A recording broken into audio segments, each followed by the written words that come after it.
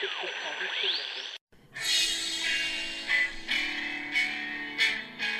the fake news the enemy of the people, and they are.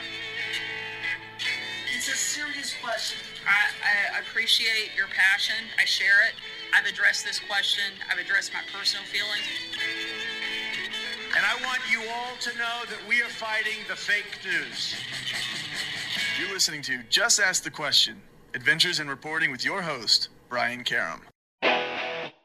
Hi, and welcome back to Just Ask the Question. I am your host, Brian Karam, and with me for the weekly roundup of the news is former federal prosecutor Michael Zeldin and editor-at-large from CQ Roll Call, John T. Bennett.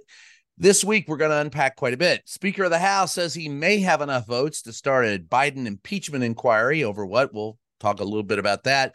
George Santos is ousted by the House, and he picked up his ball and said, if you don't like me, I'm going to go home.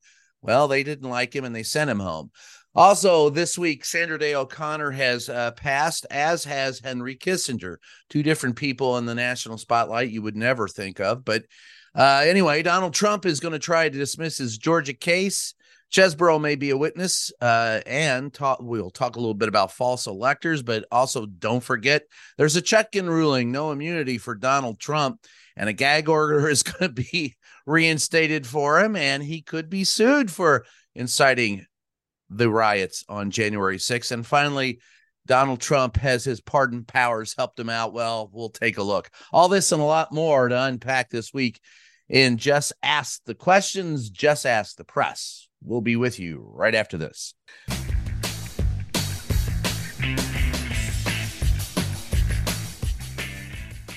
In this modern age of misinformation and deceit, Just Ask the Questions newsletter cuts through the BS and gets to the truth. With Brian's in-depth articles, columns, and exclusive content not released anywhere else. Get the scoop and stay in the know. Sign up for the Just Ask the Question newsletter now at substack.com/JATQ podcast.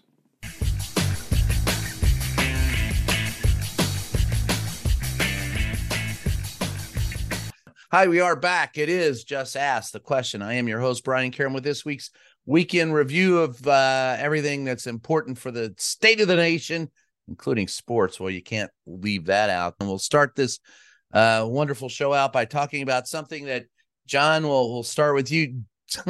Speaker of the House Johnson says may have enough votes to start a Biden impeachment inquiry. What the hell is that all about? What are they inquiring that they want to impeach him over? Well, let me start with this. Hearing you say that out loud twice, the thought popped into my head, well, does Mike Johnson have the votes to form impeachment inquiry? Because Mike Johnson hasn't had the votes for very much since he took over. The one time that he did have the votes is when he passed the two-tiered temporary spending package, mostly with Democrats. Democrats are not going to vote to start an impeachment inquiry. I mean, just the other day, Speaker Johnson and Majority Leader Scalise and just about the rest of GOP House leadership came out in support of keeping George Santos, of voting against the motion to expel him. Johnson thought he had the votes. He came up wildly short on that one, too. They've pulled spending bills. He struggles to get the votes to pass rules, to maybe pass spending bills. So does he have the votes? We can't trust the vote counting operation under Speaker Johnson. Ironically, Kevin McCarthy seemed to be better at counting votes. Now, Johnson is new to this. We know that. He's new to this. But I'm not sure he has the votes right now. But they want to look into what they call the Biden crime family. And, all these allegations that especially when Joe Biden was vice president, that he and his son Hunter and possibly his brother used his at least name to influence and try to secure, and in some cases, to secure business contracts around the world. Now, an associate of Hunter Biden did testify to the committee behind closed doors, of course, but we saw the transcript, which was not good for Republicans. That, yes, sometimes Hunter would put the big guy, a.k.a. Vice President Joe Biden, on the phone, say at dinner or over drinks with business associates, but they never talked business. That Joe would say hello, he was fond of, in a very Joe Biden moment, asking about the weather wherever Hunter happened to be. So House Republicans have not showed us in public that they have the evidence of any, criminal or close to criminal wrongdoing or real influence peddling. They say they have it. They've been saying this for a year, and they haven't showed us. So that's what it's all about. And there are more moderate or old school veteran Republicans who are iffy about all of this. Remember, there are now 17, because Santos was the 18th, 17 House Republicans who won districts in 2022 that Joe Biden won in 2020. Those 17 are really the ones to watch because that could turn off the swing voters in those districts. And those Republicans are the only ones who seem to realize that they are the key to keeping the majority, which is now just 4 seats. There'll be a special election in New York to fill Santos' seat. So it's razor thin, and I don't know if those moderates are really going to go for this. And we'll just see. If he puts this vote on the floor, it could be another embarrassing defeat. And that is the end of my opening filibuster. Michael, when we take a look at potential getting enough votes for an impeachment inquiry. An inquiry itself may or may not lead to an impeachment vote, but does it seem like, first of all, an impeachment is merely a political weapon. It's not the same as being charged with a crime. So how threatening is it that the Republicans are threatening to inquire about whether or not they're going to impeach Joe Biden? Well, Ron DeSantis said recently that he thinks that the Republicans are making a mistake to go forward with this impeachment inquiry because nobody really cares. Yes, they think that Hunter Biden may have been trading on his father's name when his father was the vice president. But Republicans should be focusing on immigration, the economy, inflation, and matters that are more important to Republican voters. And I think DeSantis is right about this. I think that the basis for the Biden inquiry seems to be centered around the time that Joe Biden was Vice President Biden. And to my recollection, you impeach people for behavior in their current office. I don't remember that you can impeach somebody for past acts undertaken, even if proven.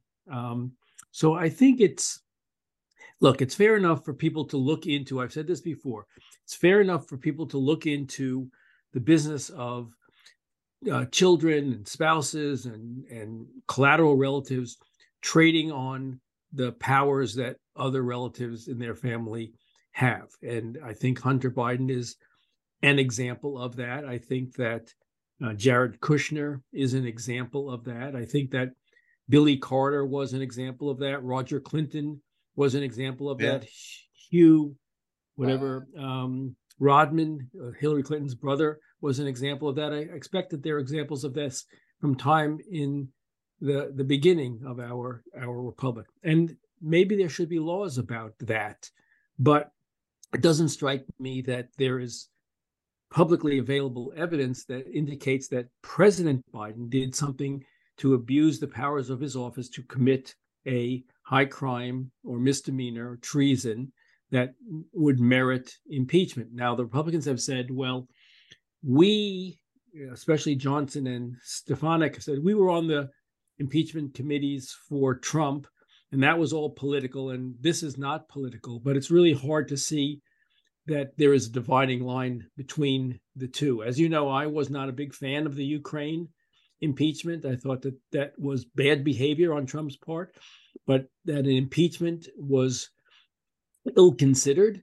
And I think that an impeachment in this case is similarly ill-considered.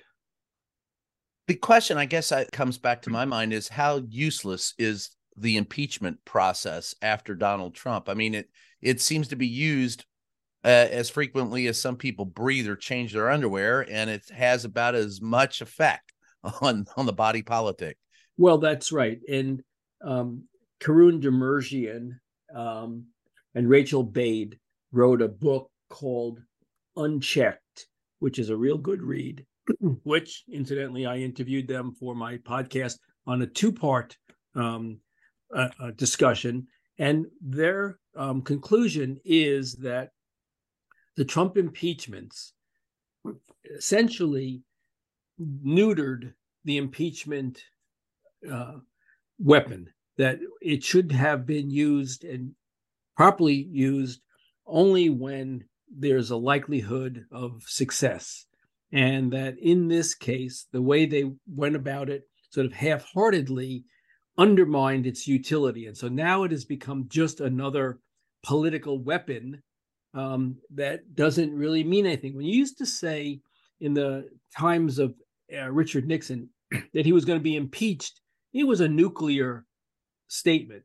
Yes. Now, when you say someone is going to be impeached, they say, oh, so, it doesn't have the same gravitas that it once did. And that's unfortunate. And as I say, I think the Democrats made a mistake with the Ukraine impeachment, and that sort of watered down its importance. I think January 6th was an important one and should have gone forward. And if Mitch McConnell had a spine, he would have voted to convict. And this nightmare that we're facing now would not be a reality, because Trump would have been barred from running for office. But in the aftermath of Ukraine impeachment and in this current Biden impeachment, which I think, as I said, has no legal merit at the moment, then the impeachment tool is been watered down and rendered essentially useless, save for Nixon-like overt criminal behavior. Yeah, John, when you talk to people on the House and Congress and up on the Hill, the Senate, you get the feeling that they think that an impeachment these days is nothing more than a speeding ticket. Yeah, excuse me, especially Senate Republicans. They're not crazy about this either, because, of course, this could blow back on them, and the Senate is up for grabs. We didn't think it was going to be up for grabs this coming cycle, but Democrats are looking pretty competitive, and so that worries House Republicans because, being in the minority in either chamber is a pretty lonely place. Now, I don't sense that those really conservatives, the Gates 8, I guess it's the Gates 7 now that Santos is gone.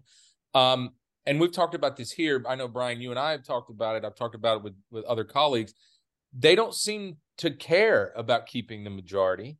And in fact, for them, the bomb throwers, being in the minority might be a more comfortable place. You don't have to worry about Johnson giving you a subcommittee to be a chairman of, and you have to organize it and run it and, at least try to pass legislation or write bills or negotiate with the Democrats on amendments. You can just go on Fox News if you're in the minority, go on Newsmax, go on Gates's podcast, go on Steve Bannon's podcast and throw rhetorical bombs, which of course helps raise money. So that's what you hear a lot of. There's that interesting divide between Senate Republicans and House Republicans about keeping the majority and being in the majority. Senate Republicans are warning against this, a lot of them, but there's no evidence that Johnson is listening to them. He's not listening to Mitch McConnell. So how does that have, what effect will that have on any attempt at impeachment? I don't think Senate Republicans' advice giving is going to have much at all.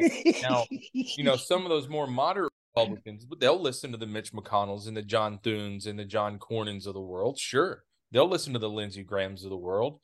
He's not crazy about this either. Now, what the House Republicans do say when you talk to them is, this doesn't mean that we're going to eventually have a vote on the floor to impeach Joe Biden.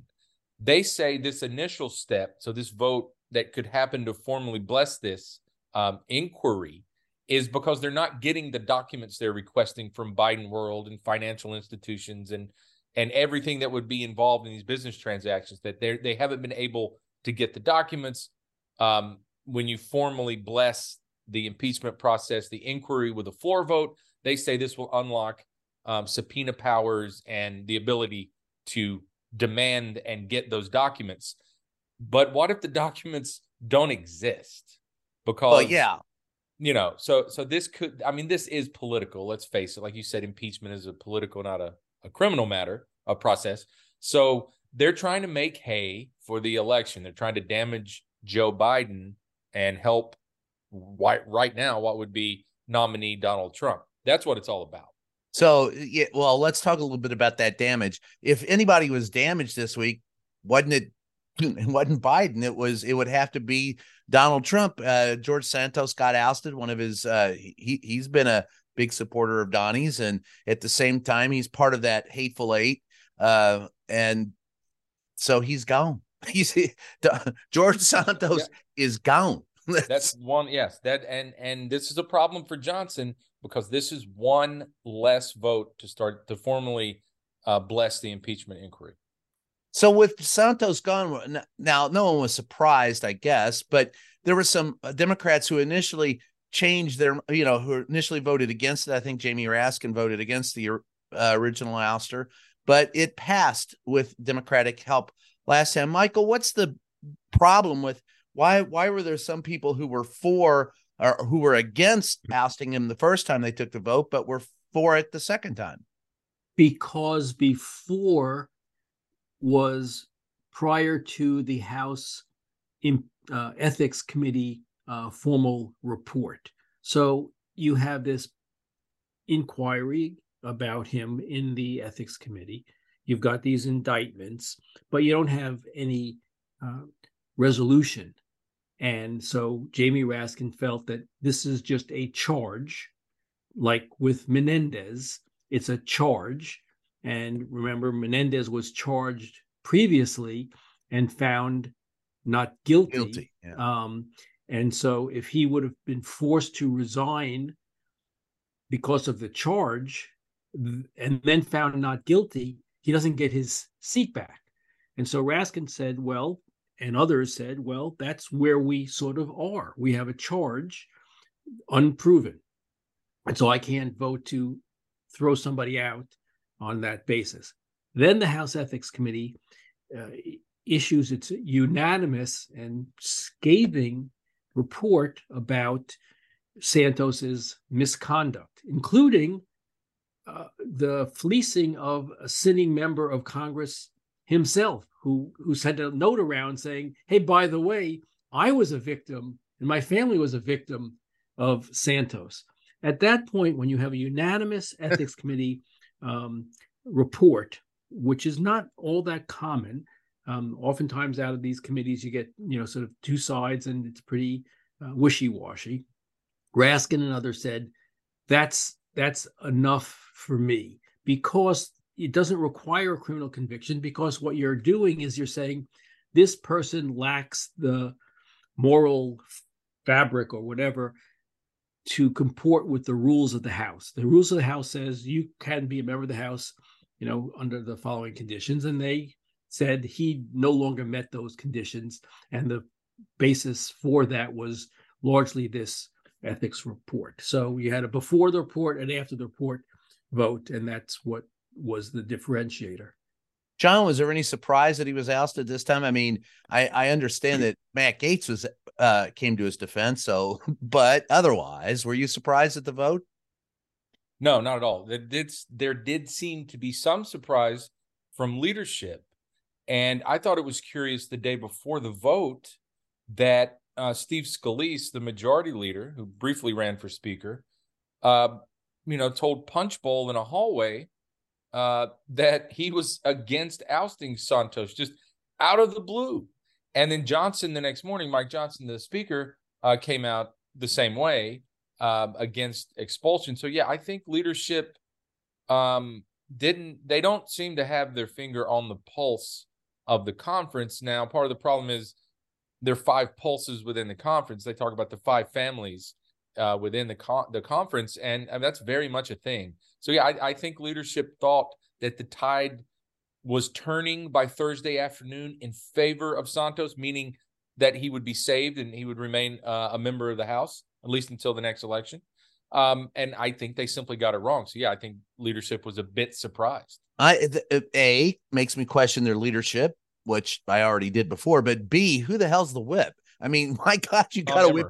Yeah, you got to get a better whip. Yeah, I didn't understand his candidacy for speaker, to be frank. Who's? Because he hasn't had a good run as whip. Yeah. Tom Emmer of Minnesota. Yeah. He hasn't counted the votes all that well, and I don't think he's given the greatest advice up the chain, be it to McCarthy or Scalise or now Johnson. For people who don't understand what the whip does, fill us in real quick, because it's a vital role.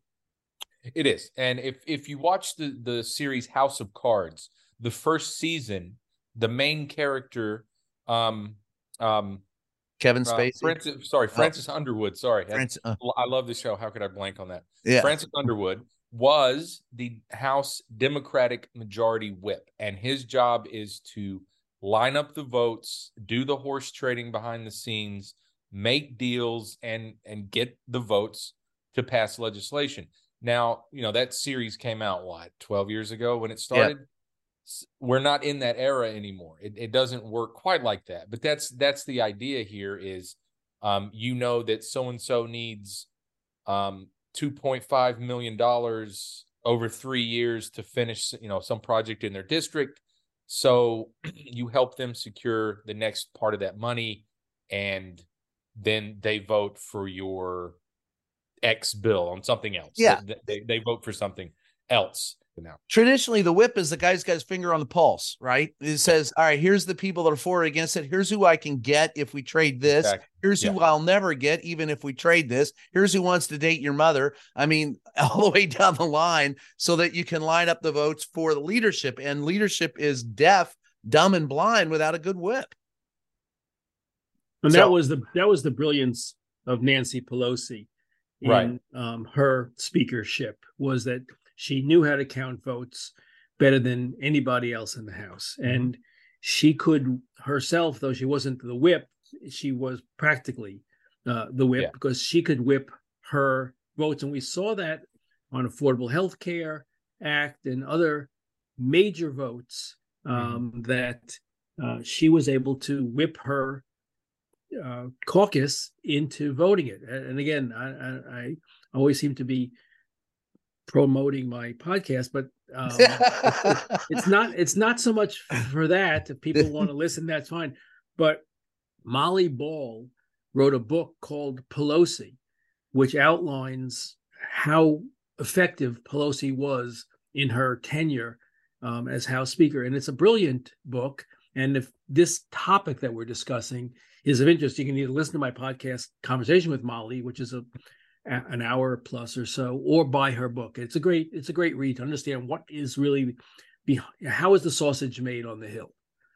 Yeah, that's a really good point. Brian, how many times did we hear Pelosi tell reporters, when we have the votes, we'll go vote? Yeah. And she knew that's one vote they won't have, though, is Santos. So Republicans won't have Santos. They didn't whip this very well. They didn't see the vote coming. But so before we go to break, what does that mean for the Republicans? It seems to me that if you were surprised in leadership that George Santos was going to be ousted in a vote the next day, that does not portend well for your ability to A, pass legislation, or B, even control your comrades, your side of the aisle. Help me out here. Is that wrong? Remember, they did not put a spending bill on the floor last week. And to your point about whipping the votes and running your side of the chamber, they are abiding hard and fast by the Hastert rule. Yes, they still call it that. Yeah. Despite Mr. Hastert's many troubles. So that means you don't bring a bill to the floor unless it has a majority of the majority. And this is kind of the Hastert rule on steroids, because they're not bringing any bills to the floor that are going to get more than one or two, moderate Democrats who were they flipped red districts and, they're in trouble already in their reelection.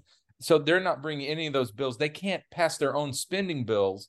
They don't have the support, within their own conference, the Republicans, the moderates object for these reasons, but the conservatives object to these spending bills for other reasons. And Johnson has not been able to bridge those divides. Now, these aren't Johnson spending bills. These are Kevin McCarthy spending bills. But still, you're not governing when you're not bringing bills to the floor that you can pass with your own majority. The House is just kind of stuck right now. Yeah, but I mean, my point is that with Santos not being, if you can't figure out, if you're the leadership and cannot figure out that rank and file is going to oust this guy, and it wasn't even questionable. I mean, they booted his ass quick, and there were a lot of Republicans, a lot more than they needed, that voted with the Democrats to oust Santos. If you can't, I mean, to me, I'm just trying to get it. What does the ouster of Santos really mean? It's not just ousting of a fraud. I think it indicates that the Republicans have big problems trying to pass legislation or do anything constructive going forward if they don't know what their own membership is about. Yeah. And more importantly, though, my 97-year-old mother, who is represented by George Santos, is now without a congressman. So and she's better off for it. And she's just beside herself in case there's a pothole that just surfaces. Who's she going to call? Ghostbusters. That's exactly. Well, the office is still there. It's being run by his chief of staff, and it is reporting to the House clerk, and they are in business of doing constituent services. So have your mother call. Well, I mean, truthfully,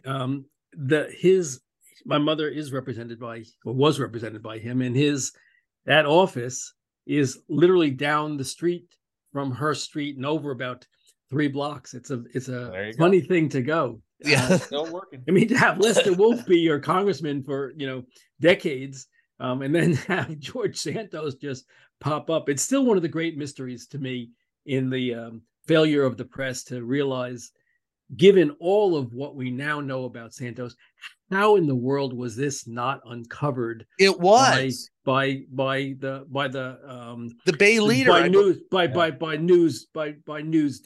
Well, that's the question. One of them more widely read Long Island newspapers. To me, there's 2 questions that come out of this. A, it was the leader that exposed him before he was even elected, and no one picked it up. Not Newsday, not anyone. And it was and it was fully disclosed before he was ever elected.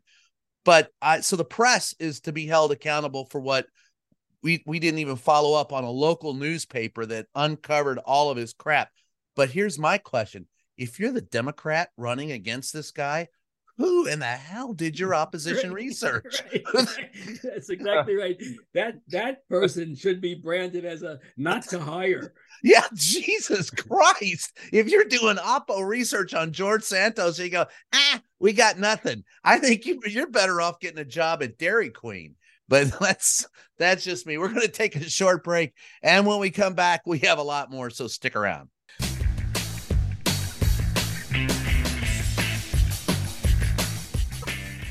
Hey, Just Ask the Question podcast listeners.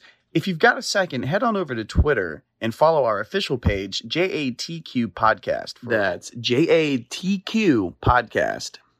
In this modern age of misinformation and deceit, Just Ask the Questions newsletter cuts through the BS and gets to the truth, with Brian's in-depth articles, columns, and exclusive content not found anywhere else. Get the scoop and stay in the know. Sign up for the Just Ask the Question newsletter now at substack.com/JATQ podcast.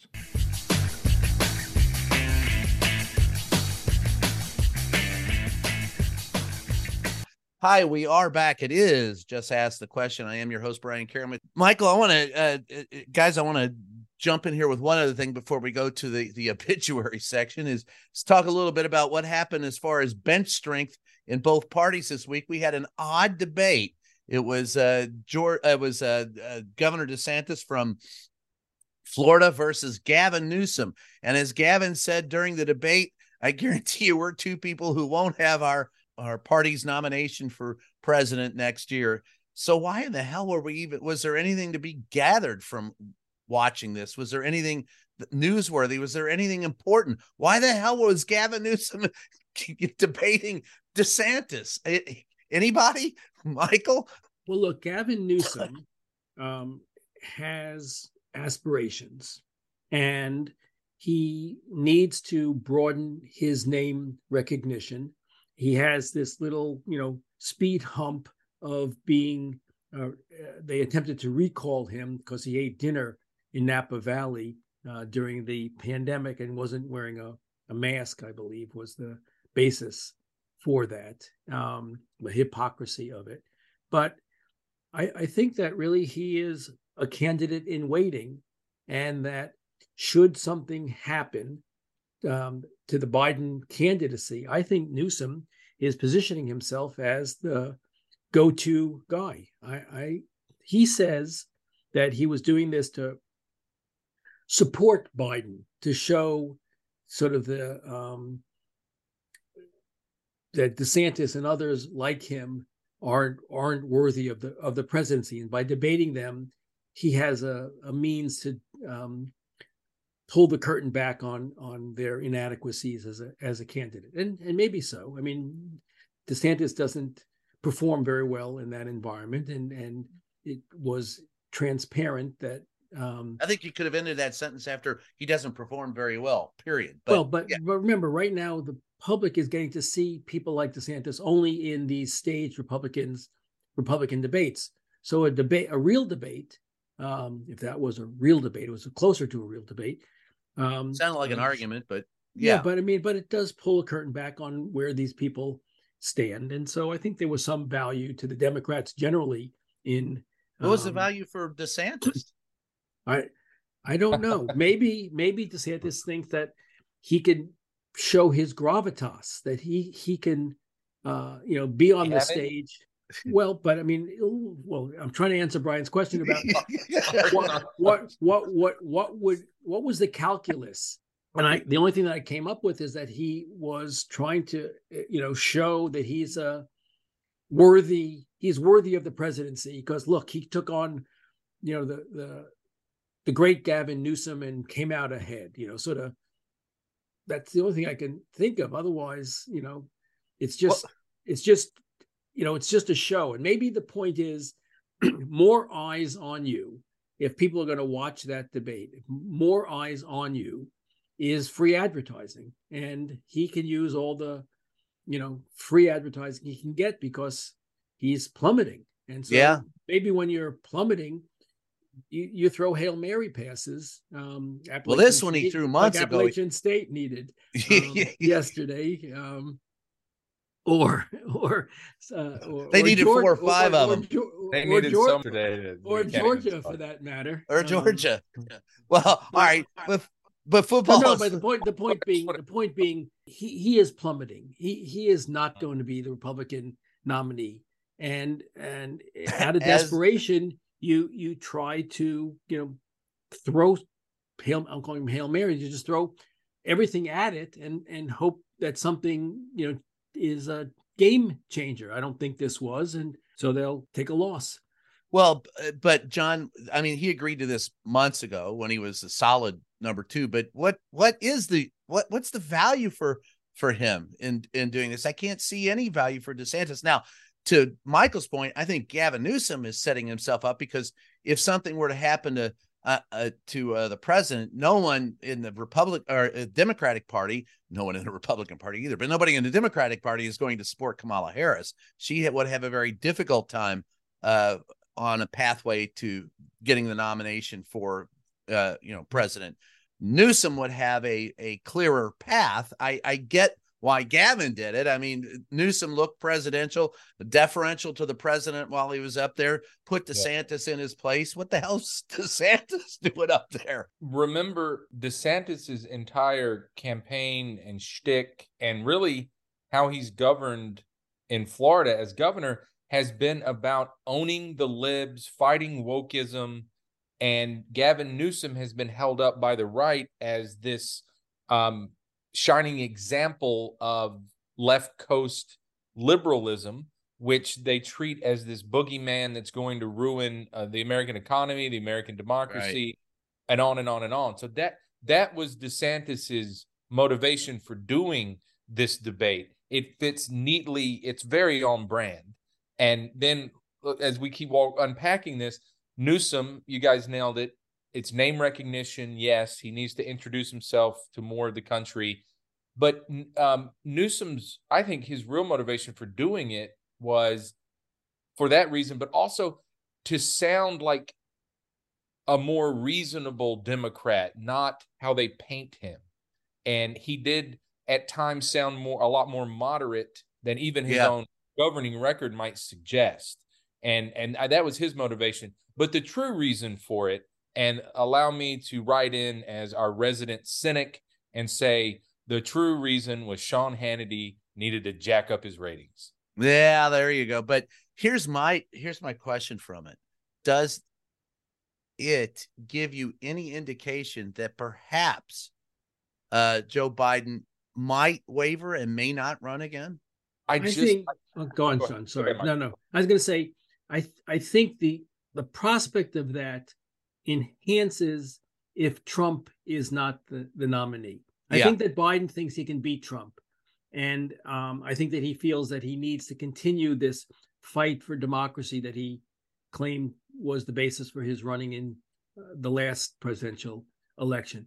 But if for some reason Trump were out of the picture and it was Nikki Haley, who I still think is the strongest candidate the Republicans can field, especially against Biden. If it were that Trump were out of it, then there would be, I think, reason for Biden to rethink his candidacy, because I don't think he can beat a younger generation, more moderate sounding, though she's not very moderate, more moderate sounding Republican. And this pass the torch to a new generation of leadership would become a really resonant, I think, among voters. So I think that's the scenario where Biden has to look deeply into himself and say, look, if it's not Trump, the only person I probably can beat,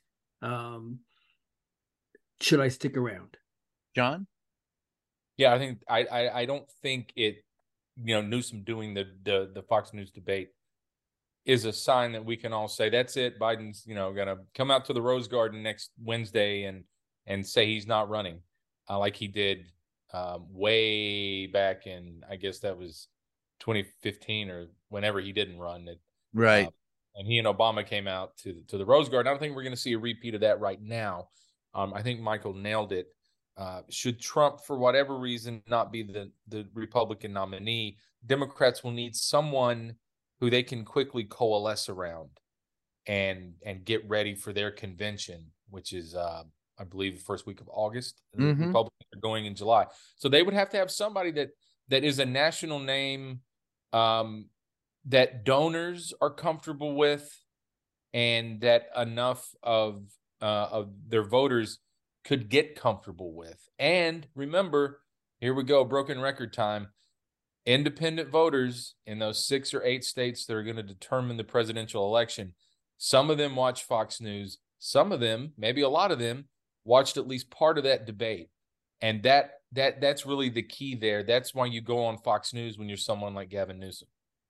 Yeah, we're going to switch gears real quick before we go to break and talk a little bit about a couple of obituaries from this week. First on tap would be Sandra Day O'Connor. She was American attorney, politician, jurist, associate justice of the U.S. Supreme Court from 1981 to 2006. First woman on the Supreme Court. With her passage, Michael, thoughts about her career and what it meant for the United States? Sure. Well, Sandra Day was a brilliant Stanford University law school student who couldn't get a job after graduating, I think in the top 3 people at Stanford University. And like other women of that generation, Sandra Day I'm just forgetting the name of the Supreme Court justice, the woman who just died. Help me here. Ruth Bader Ginsburg. Yeah, just like Ruth Bader Ginsburg graduates top of her class. Sorry, listening audience, for a brain freeze there. Sandra Day and Ruth Bader, neither of them could get work coming out of law school despite their being top of their class.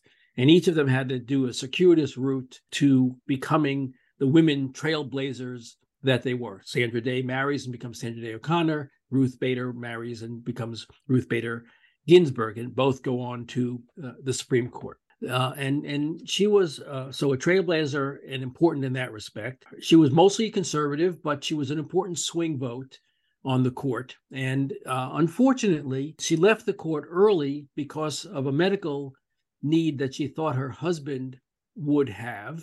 And he died very quickly. And there she was, a person who could have stayed on the court 10 or 15 more years. And what a difference that would have made if she stayed on the court. So you have, when you look at her and you say, trailblazer, brilliant woman, a moderate, mostly moderate conservative, moderate/conservative voice on the Supreme Court, who sadly left her job a decade or two too soon, which I think inured to the detriment of the court and to the country. And the country. Yeah. Now, for those who don't know, it was Ronald Reagan, notorious conservative, who nominated Sandra Day O'Connor to the bench. O'Connor was a proponent of abortion. There were members of the U.S. Senate Republicans who, like Don Nichols of Oklahoma, Steve Sims of Idaho, Jesse Helms of North Carolina, who called the White House and urged Reagan not to nominate her, and yet he did. So she was a trailblazer in many respects, even though she was conservative. John, thoughts on the importance of the passing of Sandra Day O'Connor? It's just like we were talking about with, the traditional job of a majority whip. It harkens back to an era that has slipped away. She, as you guys were talking about, she was a moderate. They called it the O'Connor court for a reason. She was the swing vote. Sometimes we still get that. It's usually Chief Justice John Roberts now. But the court, just like everything else in our politics and in American life, is a lot more partisan than it was back then. I can't imagine the Republicans nominating someone who's anti-abortion. Yeah, that's where I was going to say. Can you imagine second-term Donald Trump nominating someone with her beliefs and her resume? I certainly don't see it. No, I don't either. The other passing this week, well, the notorious war criminal, we know him as former Secretary of State Henry Kissinger, passed away at 100. And I had personal dealings with him over the years. The first time I ever interviewed him, he began the conversation with me by saying, "I, of course, realize that you've read everything I've ever written." And I chuckled and I said, "Well, yeah, and I of course realize you've read everything I've ever written." And he didn't laugh at that. He was arrogant, self-righteous, brilliant, all of that. But I think he's stained by his own hubris. I mean, he was the architect behind the secret ending of the Vietnam War, which didn't exist. And he was also the architect behind the secret bombing of Cambodia. That was only a secret if you were a voter in the United States, but it certainly wasn't a secret to anybody who had to watch the bombs fall. He's been called, the people, his detractors have said he should have been at The Hague. He was a war criminal, a more controversial figure on the U.S. Political landscape I haven't seen until Donald Trump, maybe. But you can also say that they had a limited respect for him. It was John Kirby who said, love him or hate him. He said in the briefing room this week, he did influence American policy for years. Michael, your thoughts on the passing of Henry Kissinger? Well, he's a complicated person, and you have to admire anybody who stuck around for 100 years and stayed, sort of in the game. I have to admire people who do that. But, for me, as a formative person in the 1960s, his secret bombings that you mentioned and his and Nixon's lies about the war, leading to tens of thousands of deaths for their political purposes, power purposes. I can't forgive him.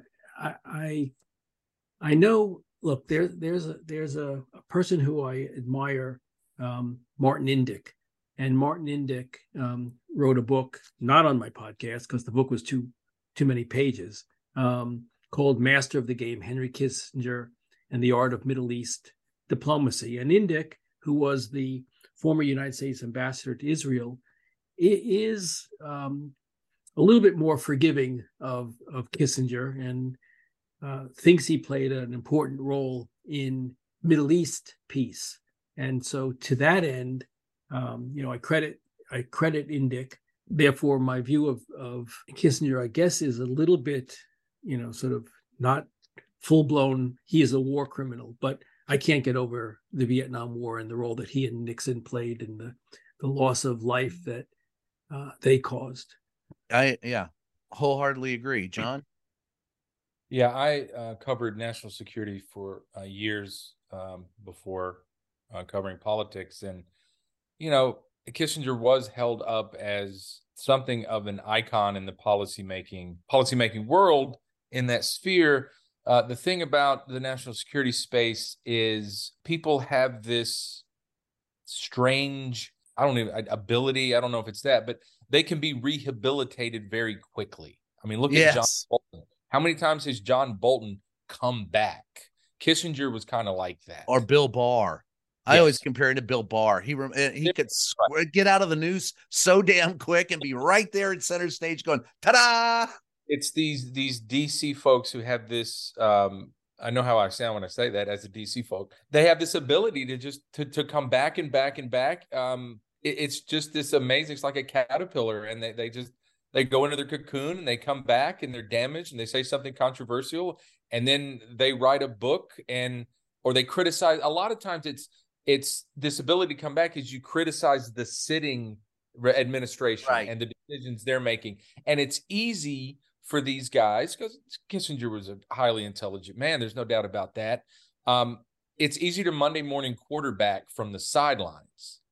And when administrations make mistakes, when presidents and secretaries of defense and CIA directors get it wrong, it's usually in these global crises, they get it very wrong and people die and wars are lost. So it's easy for a Kissinger or a Barr or a Bob Gates to sound like they would have gotten it right. And, I was always troubled by that covering national security and defense. And it's very frustrating. I still see it today. These generals and former officials are all over CNN and cable news, and they got a lot wrong. And for some reason in that world, it's forgotten how wrong they got it. And then you get you become a pundit and you go on TV. There you go. I'm way more forgiving of the Stephen A. Smiths and Cowherd and others on sports who are, I think, more wrong than right. I'd love to see the data on the predictions of sports TV radio hosts. And I think I was listening in the gym the other day, and Oregon was absolutely going to crush Washington, was the consensus on this football TV show that I watched. And of course, they were all wrong. And none of them seem in any way, sort of humbled by the fact that they're mostly wrong. And they just move on. And, maybe that's what you need to do in that world. Yeah. But the consequences are less unless you're a big bettor, and you lose a lot of money. But when you get it wrong as you say, John, in national defense matters, lives are lost. And the thing what I think that is differentiating between Kissinger and some general who makes an honest mistake and the battle doesn't go well is that Kissinger and Nixon affirmatively lied about what they were doing. Those were not honest mistakes. That was actual deceit. Malice aforethought. And that's what, for me, is the non-forgivable part of it. And very well said. What is unforgivable for me, having lived through the Vietnam War and seen my neighbors come home dead, is that his lies led to thousands, if not more, deaths. And that I don't think you can. That's a tougher thing to get away from. And bless his lies, goddess Richard Nixon elected not once, but twice. So God bless America and God bless Henry Kissinger. But I don't know that the world is a worse place with him not around. God rest his soul. So we're going to take a short break. And when we come back, oh man, it's all Trump all the time, but we saved him for the last. So stick around. We'll be right back.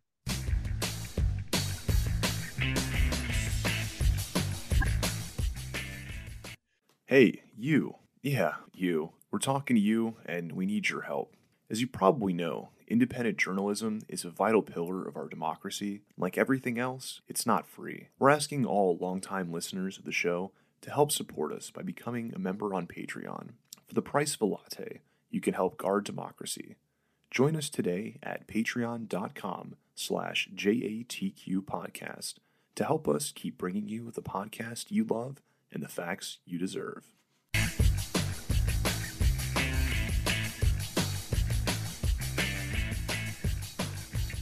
Hi, we are back. It is Just Ask the Question. I am your host, Brian Karem, with our weekly review of the news, Just Ask the Press. So with that in mind, let's talk about Donald Trump. Michael, there's a lot to unpack. Let's start with, there was one thing that you mentioned, the no immunity, the Chutkan ruling. He's no immunity. Unpack that for me. Let's start there.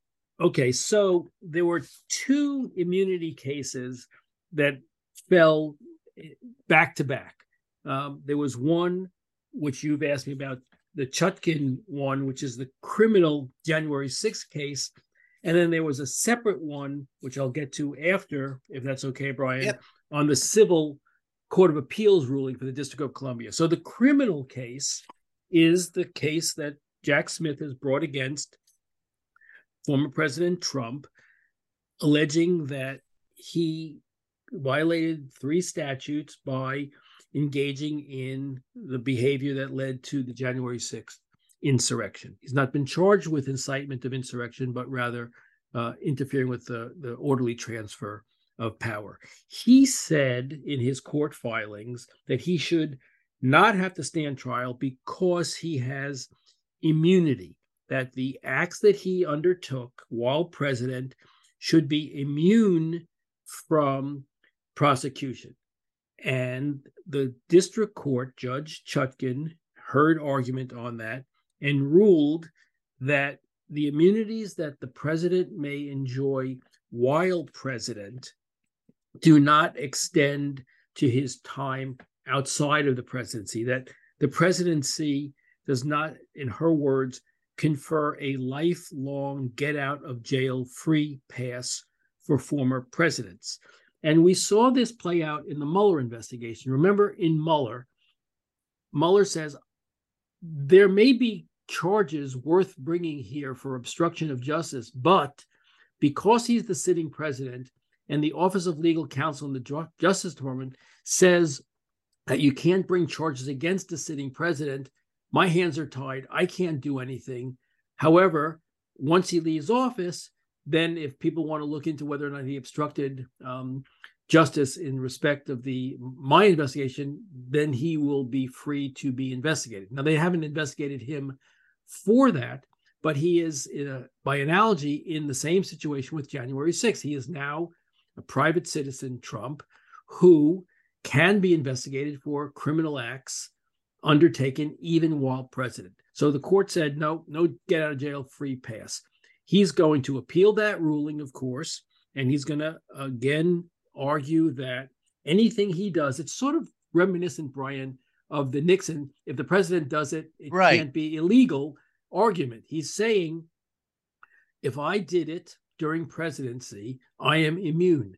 Now, the Supreme Court has held that presidents are immune for acts undertaken even in the outer bounds of their official duties if in the civil context the lawsuit is going to be brought. And but they've never ruled on it in the context of a criminal case. And it's hard to imagine, frankly, how one could conceive of an argument which says the president engaged in criminal conduct and that was somehow within the bounds of his official duties when he swears an oath to defend the Constitution and to take care to make sure that the laws are faithfully executed. So I think it's going nowhere on the criminal side, but nonetheless, they're going to appeal it because, of course, there are two things at play here. One is trying to get out from under this altogether, but two, delay, so that the case is not brought to trial in March. So that's that. You want to pause and have John opine? Yeah, John, go into the civil one. John, my question for you is, having looked at this, we both know this is going to make little difference with supporters of Donald Trump, right? I mean, short of him not being on the ballot due to the actuarial tables, I still think people would vote for him if that were to happen. But this isn't going to affect him. Although, let me just jump in. I'm sorry, John, I was saying, but remember, we saw in the New York Times Siena poll that put Trump ahead of Biden in some key states. When the question was asked, if he were convicted, would that change your view? And the answers in those swing states seem to be yes, probably. So anyway, go on, John. Go ahead, John. That's the problem. Is the answer is yes, probably. So it's hard what this means. It's so hard to predict because people are so focused on this perception of the economy being bad. And you know, I've said it here, I've said it elsewhere, you know, everywhere I go, and I know DC is different, the DC area is different. We're insulated a little bit here because the federal government and the job market's usually better here, but prices are still high here, just like everywhere else. And restaurants are packed, the bars full, airports are packed. You can't, you know, the line out of the restroom in the terminal is around the corner. You know, people are flying, they're traveling. I waited in line to pump gas recently. So, you know, it's just this perception that the economy's bad is greater than, at least right now, all of Donald Trump's troubles. If you look at one of my favorite thing, even though I do have a little poll fatigue right now, but if you look at the voters' top issues, what's most important for voters, it's, you know, the first three are something to do with the economy and inflation and gas prices. And Trump's troubles, you know, it's middle part of the list there. So right now, this isn't really affecting voters. But as I think Michael has said before here, that courtrooms and trials have a way of changing public opinion. And if that really coalesces that, wait, maybe this guy did that stuff that, well, folks like us know that he's kind of admitted that he just doesn't think it was illegal. Oh, wait a minute. This is real. So, you know, it's hard to predict right now because Trump's not in court every day. You're not getting a steady stream every day that we're going to get, you know, multiple trials perhaps going on at once. So it's hard to predict. But right now, no, it's not making a huge difference. And he, as we sit here right now, Brian, and I know you don't think he's going to be on the ballot. I don't. We disagree on that. But Donald Trump is not only competitive, he is the front runner right now to be president January 20th, 2025. There you go. All right. So the second part of that, Michael? The second part of it involves a civil lawsuit brought under what's known as the Ku Klux Klan Act of 1981. How appropriate. The Ku Klux Klan Act of 1871. 1871. The Ku Klux Klan Act of 1871 was put in place, was passed in the aftermath of the 13th, 14th, and 15th Amendments ratification in order to prevent this Ku Klux Klan and others, state officials, from denying newly allowed African Americans due process rights, including the right to vote. They were terrorizing Black voters, and they passed the law. And the Attorney General under Ulysses S. Grant, the first real Attorney General, prosecuted the hell out of the Ku Klux Klan, essentially completely prosecuted them out of business. And that statute, which is U.S. 42 U.S. Code 1983, says that if you interfere with someone's right to vote, essentially, you are liable for damages. And so several Capitol Hill police officers and congressmen sued under that act, saying that they were injured as a result of the January 6th events, and they're suing for damages. Trump responded to that lawsuit by saying, no, I'm immune. Same argument that he made before Judge Chutkan, and the same argument that he's making in Georgia at the moment. I am immune. I get a get out of jail free card, essentially, for civil and criminal liability, full stop. And the Court of Appeals in the District of Columbia, including one member of the 3-judge panel that ruled on it, who was appointed by Trump, said, no, that what you did here was not acts undertaken in the outer perimeter of your authority as president, but rather this was part of your campaign as a politician, and therefore you were acting not in your official capacity, but in your political capacity, and as such, you do not get immunity. And so the 3-judge noted that he is acting as a politician. When he is acting as a politician, he is not acting in his official capacity, and he is not therefore entitled to immunity. And so there you have it. They, in 2 cases, back to back, said his immunity, get out of jail free argument fails. As I said, the criminal case will now be appealed. The civil case may be appealed, but it was already decided by the Court of Appeals. So it would mean the Supreme Court would have to take it. And the Supreme Court has talked about this civil liability in Nixon versus Fitzgerald. And they basically said what the court here said, which is if you're acting in your political capacity, in your private capacity, if you're acting outside of the outer perimeter of your authority as an elected official, you have no immunity. And so I don't see them taking this case. I don't see the Supreme Court taking this case. Whether they want to answer the question of whether a president can ever have immunity for criminal conduct in the Chutkan case remains to be seen. But so double losses here on the immunity question. The same thing I think will be the result in the Georgia case.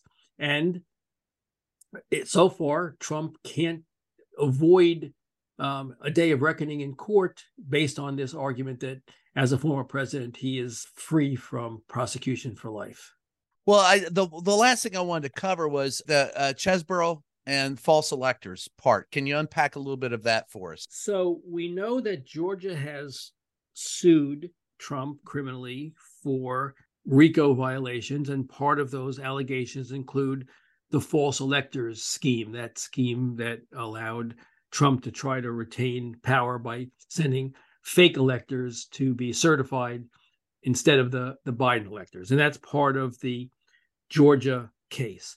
Now we've learned that other states in which the same false electors scheme was perpetrated, Arizona, Nevada, Wisconsin, are looking into whether or not they want to bring similar charges. And one of the defendants in the Georgia case, Chesebro, who was the author of the fake electors scheme and who has pleaded guilty and apparently agreed to cooperate, is being summoned by those other states to come and tell them what was done in their states in order to promote this false electors scheme. And so you've got Georgia in the books already as a sitting indictment, and you've got other jurisdictions now looking into the same question. Which others? And Nevada, I think, and Arizona at the moment. And some talk about whether Wisconsin will. It depends on the state laws and whether they have the authority. In Wisconsin, it just matters if the Packers win. That'll determine it. But and Chesebro is apparently being called to the grand juries to testify about what the plan was in those jurisdictions. And so it may be that former President Trump will face additional state charges based on the events of January 6th. John, any surprise?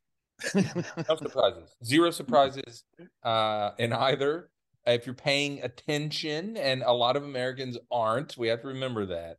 is Rudy Giuliani and Sidney Powell and Donald Trump. You ever heard of him? They have told us that they did all of this. Their argument is he was the president of the United States, he was the head of the federal government, and he had a legal duty to look into election improprieties and potential fraud, that was part of his job description. That's part of their argument. So I'm not surprised that this is being looked into. It's also probably not legal how they went about all of this. But a court's going to decide that. My reading is, definitely many laws were broken here. Going back to the immunity question is, think of it when you see the president behind the blue lectern. When it's an official, he's in his official capacity. The seal of the office of the president is on the front of the lectern. When, say, for instance, Joe Biden goes to South Carolina to hold a political event, or Donald Trump, when he was president, goes to Iowa or wherever to do a political event, there's no seal on the lectern. So there might be an argument for some of the official things that President Trump did or any president did when the seal was on the lectern. But when he was doing all of this stuff with the election, if there was a lectern wherever he was doing it, there would have been no seal on it. So the argument for immunity seems to fall away with the seal. Think of the seal as the immunity. But no, when you're trying to look into election fraud that everyone, including some of your own White House legal staff, is telling you did not exist, then, as Michael said, you're acting as a politician, not the president of the United States. That's not an official capacity. He's not signing, for instance, an emergency declaration for Arizona because of a drought, for instance, and they need to get some federal assistance. The seal would be on the lectern to do that. But to call up Maricopa County and say, let's find some fraud that my own White House counsel said doesn't exist, there's no seal on the lectern.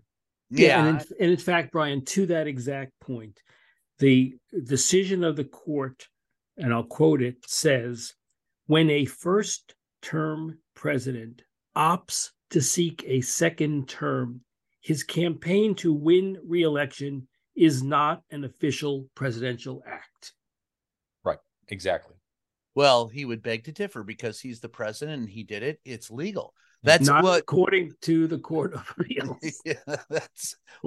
Frankly, the Supreme Court. But even if my at the end of the day, and look, what we could argue this point forever, but I'll ask everybody for final thoughts. But at the end of the day, Donald Trump, I would maintain that it's never been tested, right? Whether the presidential immunity holds on these things. I don't think you're it has been tested in the civil context. Nixon versus not in the criminal, right? But not the criminal. Yeah. So if he's being prosecuted or being looked at for the crimes, I don't think the presidency gives you absolute. I personally don't believe that the framers of the Constitution and the people who founded our country thought that he would have, because we go back to the Age of Enlightenment, we go back to who we were fighting, right? The King of England, that would give him despotic authority, which is something that the founders of our country abhorred, which was one of the reasons why we found the country as government of, by, and for the people. So I don't think that that the framers, the intent was ever to provide immunity, blessed immunity, blessed immunity. And in fact, again, Brian, good segue. The court in the Chutkan case, the district court case, the criminal case, said, quote, Trump's 4-year service as commander-in-chief did not bestow upon him the divine right of kings to evade the criminal accountability that governs his fellow citizens. We agree. So we'll let everybody follow up with some final thoughts. John? Yes, just this notion of, and we're seeing a lot of essays and op-eds and some news analysis pieces about, would a Trump second term be essentially a dictatorship? And I sent you guys a very long but interesting read by Robert Kagan. He's an editor at large for the Washington Post.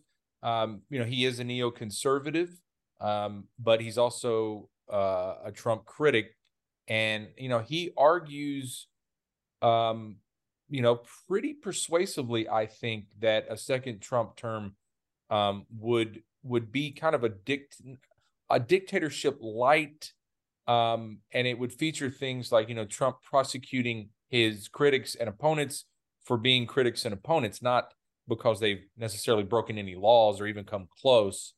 And that, Trump would not feel like he needed to worry about the guardrails that are there. And it would be a vengeance, 4 years of revenge and vengeance. And, Kagan makes a good point that Trump may even try to stay in office after that 4-year term. And, he might not care what the Supreme Court said about that. Well, how's that any different than what his first term was like? I read that article and I was thankful for you sending it, but at the end of the day, I read it and go, we've already been there. The first Trump term. No. I think you can. No. I mean, I guess what the difference is that Trump in his first term at least had theoretical guardrails because he was going to run again. And so that informed his behavior to a certain degree. What Kagan says in the first sentences of the piece are, Stark says, "Let's stop the wishful thinking and face the stark reality. There is a clear path to a dictatorship in the United States, and it's getting shorter every day." And so the thought is that without the guardrails of a possible second run for the presidency, there is nothing that will stop him from doing that which he intends to do, which is emasculate our democracy. And to your point, Brian, he may at that point do what he tried to do in his first term, which is to stay in office forever. It's a very frightening prospect. But anyway, maybe the difference is nuanced between the first term and the second term. But I think that the thought is that we had Trump light in the first term, and the second term we're going to be Trump heavy. You get who was it? Was it Sinatra who said you ain't seen nothing yet, or some words to that effect? Well, or as we say in football, we put in a heavy package. But let's you know what I'm saying. But I don't. When it comes down to it, maybe it is only a matter of nuance. But everything that you are afraid of in a Trump second presidency, I think we experienced at least partially in the first Trump presidency. Partially. But the key word in that sentence is what John just said. Partially. And I don't think there's anything surprising that to me, the idea of being surprised, or let's get, we've got worst dreams, the first sentence of that article, to me, whenever I hear or read something like that, it seems to me that I don't think those people are truly cognizant of what happened in the first presidency. I think they're giving him credit for stuff that I didn't see. In fact, I think his entire presidency, that 4 years, was stumbling into despotism. He didn't understand the levers of power, but his intent was always to manipulate it for his own ends. And when he got his hands on those levers and he figured things out closer to the end, it was too late for him to do anything with it. But it was clear what he was up to. It was always clear from day one what he was up to. And it was a grift, it was a con, and it was a manipulation. And from the day one, when he came out and lied about the size of his inaugural crowd, we knew where it was headed. And if anyone seems surprised now, I figure that, to me, maybe it is nuance, but it sounds to me like you've had your head under the cover for the last 4, 5, 7 years, and you don't get it because it's the same shit. It's just going to be worse. John. Well, actually, right there, you make part of Kagan's argument for him. Yeah. Saying that Trump figured out how to use the levers of power, but as you said, it was too late to do much about it. But if he comes back, well, he knows where all the buttons are and now where everything is and how to deal with the bureaucracy. And number two, and I do agree with this, what Kagan wrote, there were adults, there were serious professional people in the first Trump White House. I mean, they came and went, but as he said, he spit them out. He did, but he didn't learn until the end that he could have his own people. He seemed to listen. Well, let's bring in Gary Cohen and let's bring in moment. Yes, the White House counsel. Yeah. So there were serious people who stopped his worst instincts. Now, when they stopped his worst instinct, he usually fired him, like Gary and others, many others. General Kelly comes to mind. But in a second term, I don't think Trump would be looking to hire those more establishment Republicans. No, so you would have General Flynn and Rudy and that bunch in there on day one. And so, the executive order on immigration that Reince Priebus, the first chief of staff, might have, let's say, edited, and it wasn't as harsh as it could have been, will be that harsh on day one. Right. And this segues, Brian, into another article that John sent. I mean, John is really doing yeoman's work in keeping you and me educated, and that's God knows that is not an easy task. Does he owe you money, John? Is that what it is? Go ahead, Michael. I'm not saying. I'm just. I am so much smarter from my relationship with John and CQ roll call. Well, now I'm going to turn right into sarcasm. No sarcasm, indeed. No saying, but the point I'm trying to get to in my rambling sort of way is that John sent an article around, which is in the Washington Post, which is Trump pardoned them, and now they're helping him return to power. Yeah, and how he abused the traditional power of the pardon with his 238 clemency orders, and many of those people are now working hard to get him back in office, and it is those types who will now fill the ranks of a second Trump term. So all those guardrail types that were in the first administration who ultimately got thrown out in the end, he won't make the mistake of bringing those types back, but rather he'll bring the type of people like Sheriff Arpaio, who he pardoned and is now out there working very hard for Trump's re-election. And that's the difference. That's the difference. Yeah. Final thoughts, Michael, for as we head into the wonderful next week. Well, I am looking forward to the holiday season. I hope to spend more time with my mom in her perhaps failing last days. So it'll be a sort of a bittersweet time. We're hoping for a miracle, but she's got a bad colon cancer diagnosis, and so it's a time of reflection. And that's where my when I'm not talking politics with you guys or my podcast stuff, in family. Well, God bless. How the hell do I follow that, John? Your final thoughts, Michael. We're all hoping for that miracle, and our thoughts are definitely with you and your family. Thank you, John. No, that's tough. Yeah, how do you follow that? I'll just say that I'm thinking about the college football playoff, and I'll try to follow that. The SEC is going to get screwed. You watch. By the time we're done with this, we'll know. The SEC did not get screwed. The ACC got screwed. Undefeated Florida State left out. Alabama is in, and I don't feel too good about that. No. So who are the final four, John? Michigan, Washington, Texas, and Alabama. And who's your favorite to win? Wow. Michigan. Anyone but Michigan, and I am throwing my my weight and my fandom behind Washington. How about you, Michael? I'm an anybody but Alabama fan, so I could take Michigan. Too. Sure. Yeah, Michigan and Alabama are my two least favorite. Washington would be nice, but I have a feeling Michigan's going to be tough. Well, they've got everybody's signs. They know what they're going to. They know what play they're going to run. So who's 1 and who's 4? Michigan is 1, Alabama is 4, Washington's 2, Texas is 3. So I guess the Hook 'em horns. Michigan-Alabama game is